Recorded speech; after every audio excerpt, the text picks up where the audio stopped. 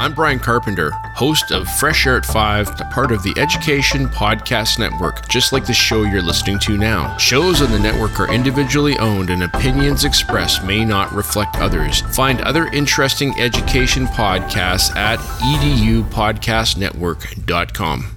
Hey, welcome back. Steve here, and today I'm talking with Dave Cucci, a former Christian Schools superintendent and president of Christian Schools International. He has 40 years in education, and he recently participated in Lead by Design, a program meant to bring leaders from different sectors of society to learn about each other's roles. What a cool opportunity this is to learn, and you're going to get some good stuff. Awesome talk. Thanks for listening. Oh, by the way, it would be so cool if you would go to my website, stephenmiletto.com/reviews, and left a review. Could you do that for me? You know, another way you could do it is go straight to Apple or whatever podcast host you listen to me on.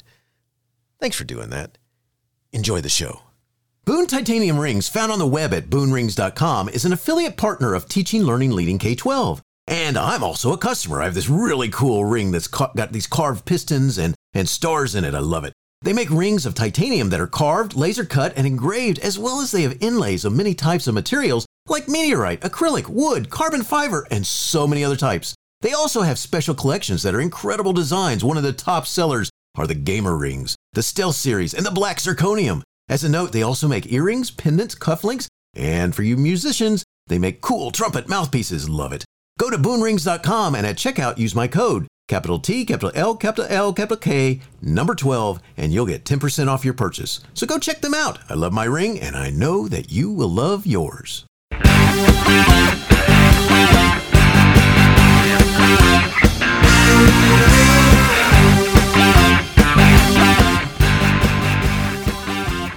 You are listening to Teaching, Learning, Leading K-12, a podcast for educators, helping you help kids achieve their dreams. And now here's Steve with this week's show. Dave Cucci served as superintendent of Grand Rapids Christian Schools and president of Christian Schools International over his 40-year career in education leadership. Dave was among K-12 and private sector business executives who completed a year-long journey during the COVID pandemic in which they immersed themselves in one another's leadership roles. Roger Price, founder of Leading by Design in Grand Rapids, Michigan, offered the framework that led to the creation of the program. And we're going to get into this today. And Dave, I'm glad to have you here. Thanks for joining me, and say hi to everybody. Steve, thanks for the invitation, and I'm just honored to be invited into your network today. Well, glad to have you here. And before we talk about anything else, let's talk about you as president of Christian Schools International. Could you share a little about the why of this organization? What's it exist for? Yeah, sure. It was probably 100 years ago when maybe 15 school leaders, and by the way, that was before my time, in case you're wondering, about 15 school leaders got together in Chicago. These were Christian school leaders at the time. Got together in Chicago and just raised the question, is there anything we could do better together than individually?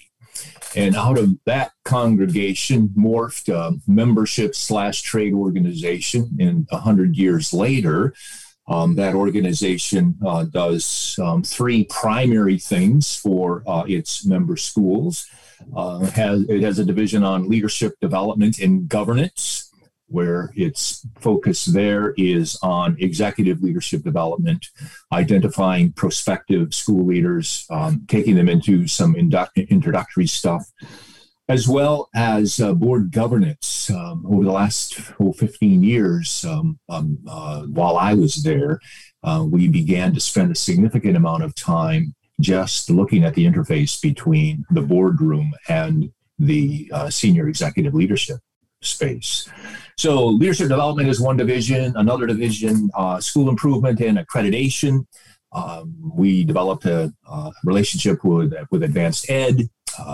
Most of our schools, being Christian schools, wanted a faith-based overlay too on what it was they were doing. And so we developed this interesting relationship with Advanced Ed where when our schools were accredited, they were accredited by us as well as Advanced Ed. And then a division on learning services, and that just, as needs changed, the focus of that thing changed. Developed some product on occasion, but most of that was conversation around how we do our work. So mostly not North American. Right now, there's probably 400 or so schools that are part of the network. Very, very cool. Very cool. I appreciate you sharing that. That's awesome. One of the things I got to make sure I ask you, you've had over a 40-year career in education leadership. I mean, what do you like about serving in this capacity? I get that question answered a lot. It wasn't what do I like? It was always what did I like? So I retired in 2015, and I'm often asked the question, "So Dave, what do you miss the most?" And quite frankly, when I reflect on that, what I missed most about the K-12 space was the mess that I was always a part of. So the mess, so how do you serve all kids regardless of learning complexities? How do you do that? How do you navigate conflicting expectations in a school community? How do you gather collective energy to push against this powerful inertia in schools to have tomorrow look just like yesterday? How do you develop a sense of passion for tomorrow in a kid who simply has no dream for tomorrow? I love the opportunity to help shape a place of sanctuary for kids where someday they would reflect back and know what an influence that particular school had on them. And today, as a coach and a trainer, I'm honored, quite frankly, to be brought back into that same mess. That is so cool because education is exactly that. And it's never a dull moment if if you're someone who cares and wants to do what's right by kids. And so I love the way you're describing it as that mess, because it is. It's how do I get into this mess? Right, exactly. And why do I like it? And why do I like it? Yes, right. I did this to myself. Exactly. That's what That's right. You have those conversations with people. You say, I just want to remind you that I was not forced to take this position. Okay, that's right. Yeah, I chose this mess. Right. I like that. That's awesome. Yeah. All right. So part of what we're talking about here is that you participated in a group that's in a program that's Leading by Design, founded by Roger Price. Can you tell us a little bit about what its purpose is and how you got involved? Yeah. So you can imagine, Steve, after 40 years in the business, I touched a lot of capacity growing opportunities through, you name it, courses, conferences, workshops, on and on and on and on. When I was introduced to Roger, I was intrigued because here's this engineer who was intrigued by this notion that learning is a function of just taking a few key concepts of effective leadership and then contextualizing those concepts into one's own personal experience, and then take a deep dive reflecting on those experiences, and then just thoughtfully reflect on what have I done differently, or what will I do differently when I experience something similar to this in the future. I was impressed with his pedagogy. When I told him that, he said, "I have no idea what you mean when you say pedagogy. What does that mean?" That's awesome. And so I had to explain to him, well, that's probably education jargon, but I was impressed with this notion where these folk would just throw out a concept, and then in small groups. When I say small, I'm talking small. The cohorts were like 9 people, 9 men and women, and those 9 were divided into 3 groups of 3. And so in that group of 3, you take that little nugget of what somebody says is a piece of effective leadership, and you just ask, so how does that work for you? What are you thinking about when you think about this? And when doesn't it work for you? And then in addition to that, then a coach comes alongside of each of these participants to take a deeper dive into those concepts. And then these are questions like, so what are you thinking about now when you think about that particular concept? When you think about moving forward, what goes through your head? What might you do differently? And then a really powerful nugget enters into it. As a coach, you say, you wouldn't mind if I just shot you a note in a couple of weeks just to see how you're doing on that, would you? And what's powerful about that, and actually that was to me, that was the trump card of leading by design, was the sense that most leaders know what to do. They just don't take the time to do it. And if you have somebody kind of coming alongside of you and just nudging you, say, hey, you mentioned 2 weeks ago you were thinking about you were going to do this. How's that going for you now? So 400 industry leaders in throughout Western Michigan have participated in this program over the last 4 or 5 years or so. And they still keep talking about how this experience has made them a better leader. So Roger asked me if I'd be willing to be part of a small team and just form an opinion on whether or not this particular framework would work and make sense in the education space. So that's what we're about doing now. That is really cool, because I just by reading what I know about it, it makes sense to be able to have these types of discussions, which we're going to get into in a second. But I just that's awesome. Thank you. And just to kind of take it into some more specifics here. I mean, you were among a group of K through 12 and private sector business executives who finished this group. You participated in the Leading by Design group. And, is there something that you'll take away from that you hope you never forget? I mean, that's just something you'll always remember about the experience? Sure. Again, remember that I don't know that I ever had an opportunity in my 40 years to do leadership thinking in a group that included someone other than educators like myself who were thinking about leadership. And so this kind of homogeneous group called educational leaders, we come together and we reflect and we ponder. And there's a sense sometimes that, we're like second cousins to the real leaders out there. And we feel that way sometimes because you get beat up a little bit in the media and everybody has an opinion on education and so forth. So now here we are. We're sitting here with industry leaders thinking about the same stuff. And so your question about what do I remember? Here's what I remember. I remember how good it felt when we started to wrestle with how important it was to think about this kind of razor sharp focus on mission and purpose, where the industry leaders were saying, you guys think about that a lot more than we do. I mean, actually, you guys are pretty good at that. And then another memory was, part of the content is talking about how everything is connected to everything else, living systems. And we begin to talk about all of these affinity groups, that we have in the education space, of which there are numerous. And our industry leaders are saying, my goodness, your work is so complicated. When we close the office in Toledo, the only people who care are the people who worked in the office in Toledo. When you decide to close a neighborhood school, you're getting letters from grandparents 2,000 miles away. I love it. Yes. And so that was kind of affirming. All of a sudden, we education leaders are saying, I think we know something about this thing called organization and organization growth. The flip side of that coin was finding myself thinking about stuff I never thought about before, like differentiation.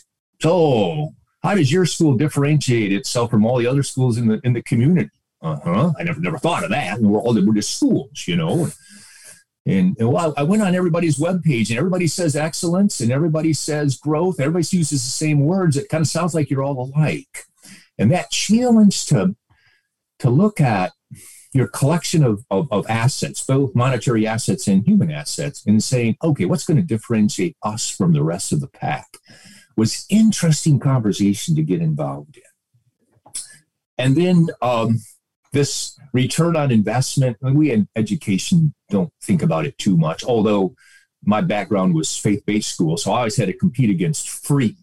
And so we thought about that a bit. But that notion of value add was an interesting concept, one that, quite frankly, I didn't spend a lot of time thinking about until I was part of this group. So those are 3 or 4 things that came to my mind as a result of your question. All right, so what are you likely never to forget? Those are the things I will never forget, having been part of this.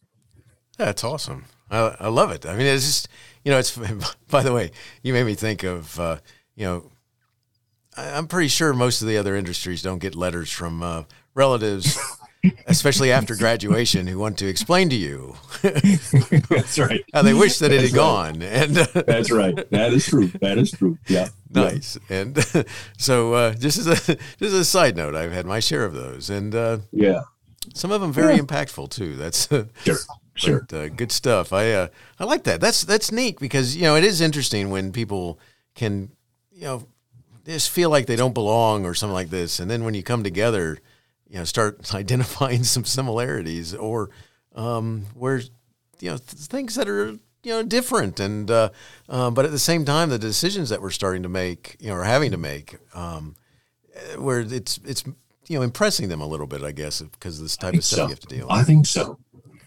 It's cool stuff. One of the things let's talk briefly about the idea that leadership skills can be inherent, but often need to be learned, whether by experience or through participating in leadership development. Can you kind of go with that just a little bit? I mean, this idea that I don't know that one is just. I do know that one is just not born a leader. But there may be some instinct that draws us into leadership positions for one reason or another. But when you ask me in your question and you include that word experience, what experience gives us, there is no doubt in my mind that we learn because we want to change behavior. So we do leadership development because we want to become more effective leaders. We want to change our behavior. And that happens in this way, I believe. And I think this is true. I think 70% of what I learn when I think about how do I improve myself tomorrow is based on a reflection of my own past experiences. 70%. 20% comes from the feedback that I get from others. And 10% comes from reading a book, going to a conference, taking a course. And we've got science to back that up. So when you think about learning, you say, okay, what does it take? 90% of learning is reflecting on experience and listening to others talk to us about our work. There are precious few training programs out there that understand that power and that reality. And that's what caught my attention when I was introduced to Roger Price. You can't ignore content. But quite frankly, 90% of my growth and development is more on my taking the time to reflect and being held accountable for that. It's so awesome because it's you just think about, I mean, if you think about the different people you've come in contact over the years, whether mentors, not officially, whether people who've made a difference in, just something that they did that made you change the way you behaved after that. It's just such a powerful tool that this idea of interacting with others and then having that experience or something in between that, as opposed to, I mean, I've read a lot of books. I've gone to a lot of conferences. We all have. And they've made an impact, but not. And it's good stuff. Absolutely. Yeah. But not quite the way that the learning by doing or being forced into, and going back to that word you used, mess. Yeah. Absolutely. I love that. One of the things that I got to do is, could you talk about discovering that vitriolic debates among parents over mask mandates and curriculum aren't all that different from splits in the boardroom over budgeting and pandemic supply chain disruptions? I love this comment that you start finding some common ground here, that we have. We get angry about things. Yeah. Well, we're certainly a society of strong beliefs, and when my beliefs butt up against your beliefs, my emotions tend to rise. And when my emotions rise, I'm less able to see my own blind spots. And when I lose all desire to see my own blind spots, all that matters is that I'm right and you're wrong. And when I'm right and you're wrong, we're no longer fighting problems, but we're fighting each other. And when we're fighting each other, boardrooms get stormed into, and leadership team members walk out of the room. That reality repeats itself over and over again today. So while we school leaders we're feeling burdened by all the anguish, particularly in the last 24 months, where it seems like all the stuff we were designed and empowered to do, we push off to the side, and now all of our energy is on, do we wear a mask, do we don't wear a mask? A parent calls and says, well, if you aren't going to make kids wear masks, then my kids aren't going to go. And then the other parent calls and says, if you're going to make kids wear masks, my kids are going to stay. And we as educators felt like we were sort of in a bubble. And then we listened to our colleagues in industry, and they're dealing with exactly the same stuff.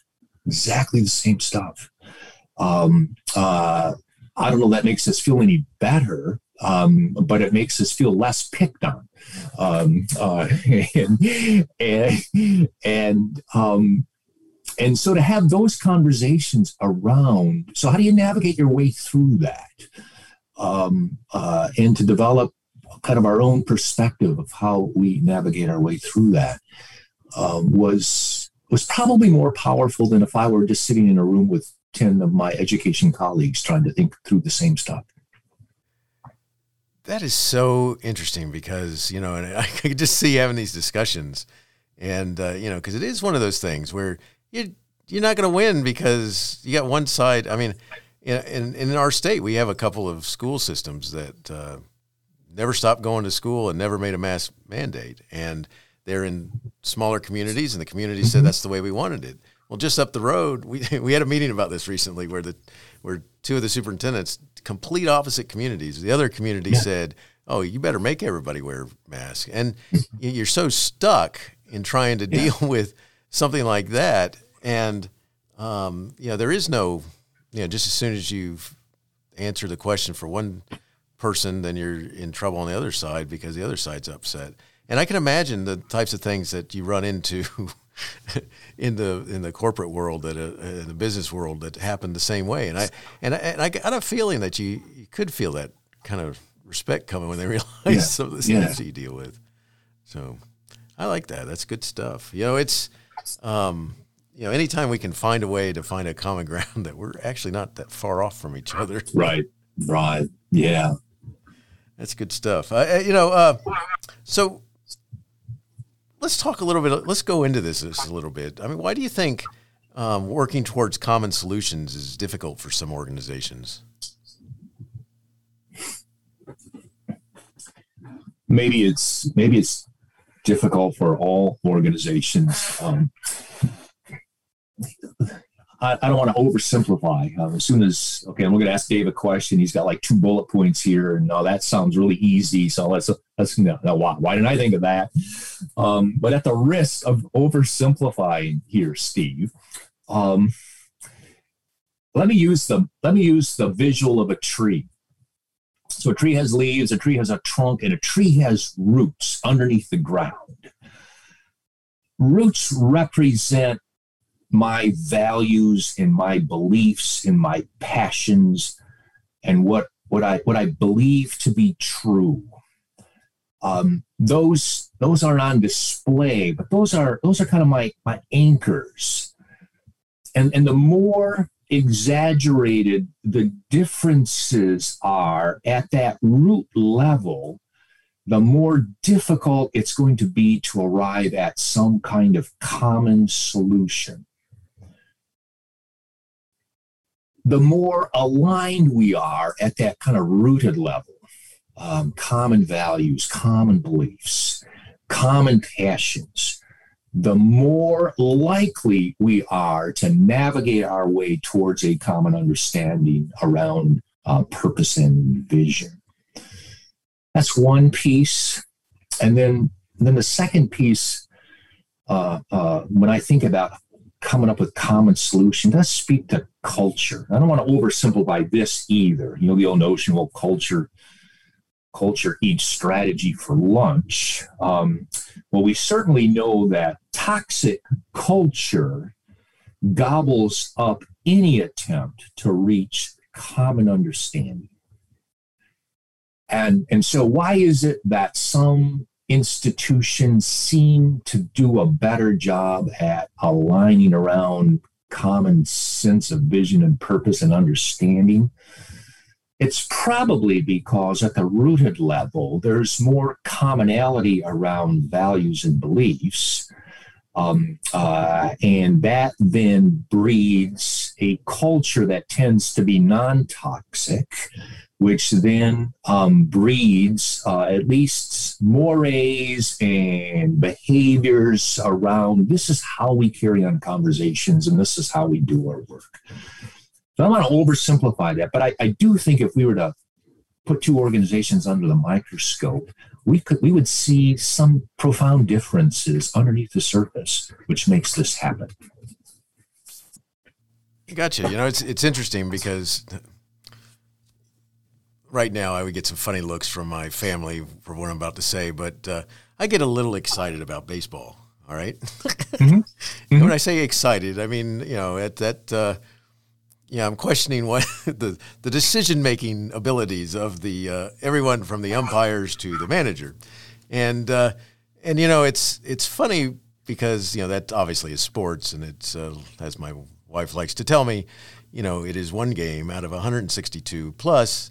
What does it matter to you? You know, you're not getting paid and you're not getting, but I bring this around to talk about sometimes what our individual thoughts are about what we're doing inside the company is, you know, or the organization is just, well, it's my idea, or it's I know I'm right, or something. I know I'm right. Yeah.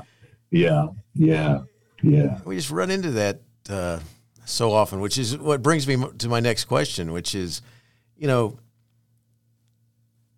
as a leader, some excel at bringing people together. I mean, they excel at bringing their constituents together, but other leaders don't. I mean, what do you think about that one? Yeah. One of the things that when I talk about Roger and his pedagogy, if we look at his content, the content is really just three buckets. The first bucket is you look yourself in the mirror and you ask yourself the question, so what makes me a leader worth following? So let's just stop there a minute, particularly as it relates to the ability to bring constituents together. So if I'm a leader that understands the power of listening, understands the power of dignifying the disgruntled voice, understands how important it is for me, the leader, to know what my blind spots are.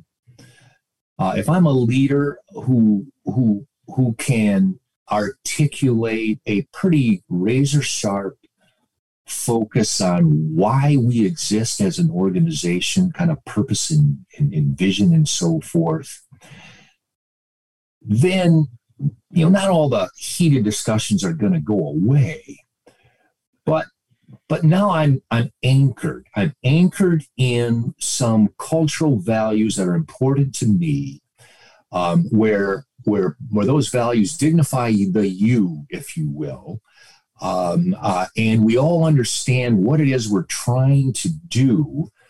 Together, we actually have a better chance of coming up with a kind of a common understanding. So it really does go back to culture. It goes back to what's my sense of where power comes from in this organization? Does it come from me, the leader? Does it come from you working on the ground floor? It speaks to culture. So leaders who are better at coming up with a common understanding are doing it on a bed of mutual respect and understanding. That's so powerful, because I think some people, some of our compatriots, colleagues or whatever, just they've missed that boat. And it's one of those things that if you've ever been someplace where you go, yeah, I'm glad I'm just visiting and don't work here. Yeah. Then you get the feeling where I'm going with that, because it's sure. Yeah. One of the things that I'd got to make sure we talk about, and I wondered if you got into this in the when you were part of the Leading by Design program. What tips do you have for new organizational leaders for addressing controversial topics? Because we definitely have them today. Yeah. Well, at the risk of repeating myself, but let me repeat myself. Everything we do does lie on the bed of institutional culture that we're trying to nurture. Everybody values their employees, they say, but do we value our employees? How do we know? How do we know that? Where are we getting our information from? What does it really mean that this is a safe place? We all say it's a safe place, but how do we know that it's a safe place? And as a leader, if I'm intentional about understanding whether or not this place is safe, whether or not we really value all employees, that's important. Where does brilliance come from in our organization? If our culture suggests that brilliance comes from one office, that speaks to the culture in this place. If our organization demonstrates that brilliance comes from multiple places throughout the organization, and that we empower brilliance because it comes from multiple, that speaks to this bed of how are we going to deal with controversial subjects. So you got a flavor now. Well, okay, where would you rather deal with a difficult issue? One where the culture is really toxic, or one where we really do value people? So that's a piece of it. I think it's important that we develop a framework for how we fight problems rather than people, and maybe that's another conversation around how do you manage conflict and all of that. We could get to that at another time. But it is important that we have an understanding together for how do we deal. What framework are we going to use? And then we use that framework. So the more I lean into these difficult conversations, not only the easier is that, but it's the less defensive we get when we're leaning into those difficult conversations. And then, again, I don't want to oversimplify this, and I want to sound like this old guy who says, well, that too will pass. But quite frankly, that too will pass. It just does. And then finally, keep a sense of humor. My goodness, don't take yourself so seriously. If you can't look at each other and just, some of the mess we deal with, Steve, is so messy. I don't know if we're supposed to cry or laugh, but before we start crying, let's at least start laughing. Again, that's. I don't want to underestimate the power of just. Can't we just giggle sometimes about some of the stuff we're dealing with? I love that. Sometimes it's so difficult for someone to see that there is actually some funniness here, and and if we could just do that, where we could have a nice little chuckle over whatever's caused us to be. Whatever it is. Yes. Whatever it is. And then maybe see the commonality where whatever it is we're trying to address or whatever. And I think sometimes it's so difficult to bring people, for them to see that. That's why I brought up my baseball thing, because it's like, I swear that ump last night was just, he needs some glasses. But, the guy in front of me was rooting for the other team, so he may not. We might have been watching the same game last night. I think we were. I think we were too. But it's like, and it's the same thing though when we work, because sometimes we just get so, we get so caught up in so much of it. And part of it's because we care. But I think if we can just see some funniness there someplace, that might help us get along with each other. So I love that. I like that a lot. Dave, this has been awesome talking with you. And before we close, could you let everyone know, or if you where they could find out more maybe about Leading by Design, and if you'd like them to connect with you? What Sure. Real easy. Just Google leadingbydesign.com. Simple as that, and we'll take it from there. Awesome. And I will make sure that is in the show notes so that they can find all that information there. Yeah. If you don't mind, I got two questions I'd like to ask that have nothing to do with what we've been talking about, but I just like to ask my guests. Yeah. And the first one is this: if you have so much going on that you become overwhelmed, how do you overcome the desire to quit? Well, now I'm disappointed that you had two more questions, because I don't know where to start with this one here. Again, the desire to quit. We can't oversimplify that reality. And in my coaching sessions, I talk about the rat's gnaw. We end every one of them by saying, okay, the rat's gnaw is when you get up in the morning and you're taking a shower, what's eating away at your gut? Let's deal with that. That rat's gnaw used to be once a month. Now it's every other day, and it's a different rat every other day. So just keep coming at you. So for when somebody says, I don't know that I can do this anymore, let me remind that person they're not the only one who's feeling that way right now. You don't stand alone. And in this business of education leadership, oftentimes we feel pretty isolated, particularly in times when we're at that point where we're not sure we can go any further. Period. So that's one. Find time to block out the noise, whatever it takes. You have your own strategy. Just whether it's, I don't look at emails from, midnight on Friday to midnight on Saturday, you figure it out, but you figure out a way to block out that noise for a while, just to clear your head. Find a critical friend, find somebody that you can just kind of get ugly with, and it's not going to come back to haunt you. Because sometimes you just kind of clean out your system, it's not going to come back to haunt somebody who knows your space and who has a sense for you as a person. And then step back and ask yourself, is there really another profession that I could engage in that would have such a profound impact on the world we live in tomorrow? My guess is most would find themselves saying, you know what, I think I'm going to hang in here, because I can't think of another profession that has a greater opportunity for a more profound impact on tomorrow than the one that I'm dealing with right now. That is so powerful, because I think sometimes it all comes crashing down, or at least that's the way we feel. And then it's so tempting to give in to that feeling when, it is. If we could just put what you just said on a little placard above our door or something. Oh yeah.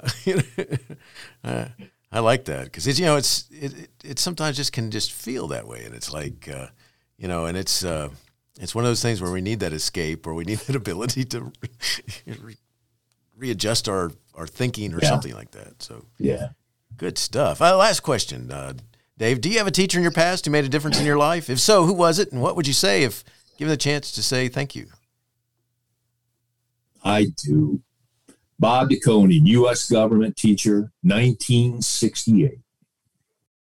Bob, I've carried your passion for students, your love for learning, your sense of humor, and your ability to challenge the underperformed students with me for the past 55 years.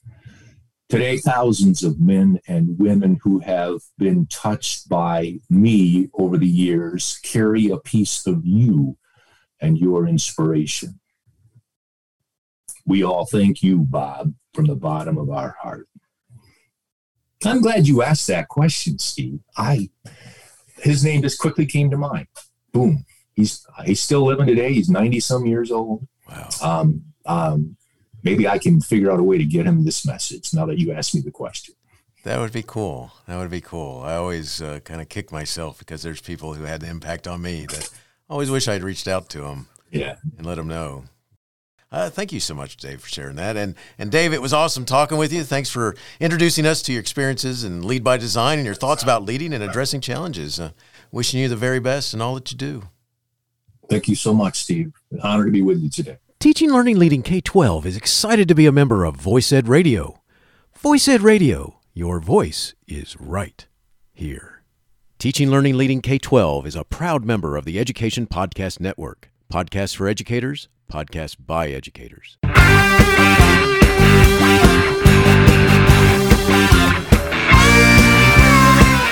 The opinions expressed on Teaching Learning Leading K-12 are those of the guests and host. Teaching Learning Leading K-12 is intended to share ideas, advice, and suggestions for classroom teachers and school administrators. Teaching Learning Leading K-12 is produced for educational purposes. Thanks for listening, and I hope you'll share it with your friends.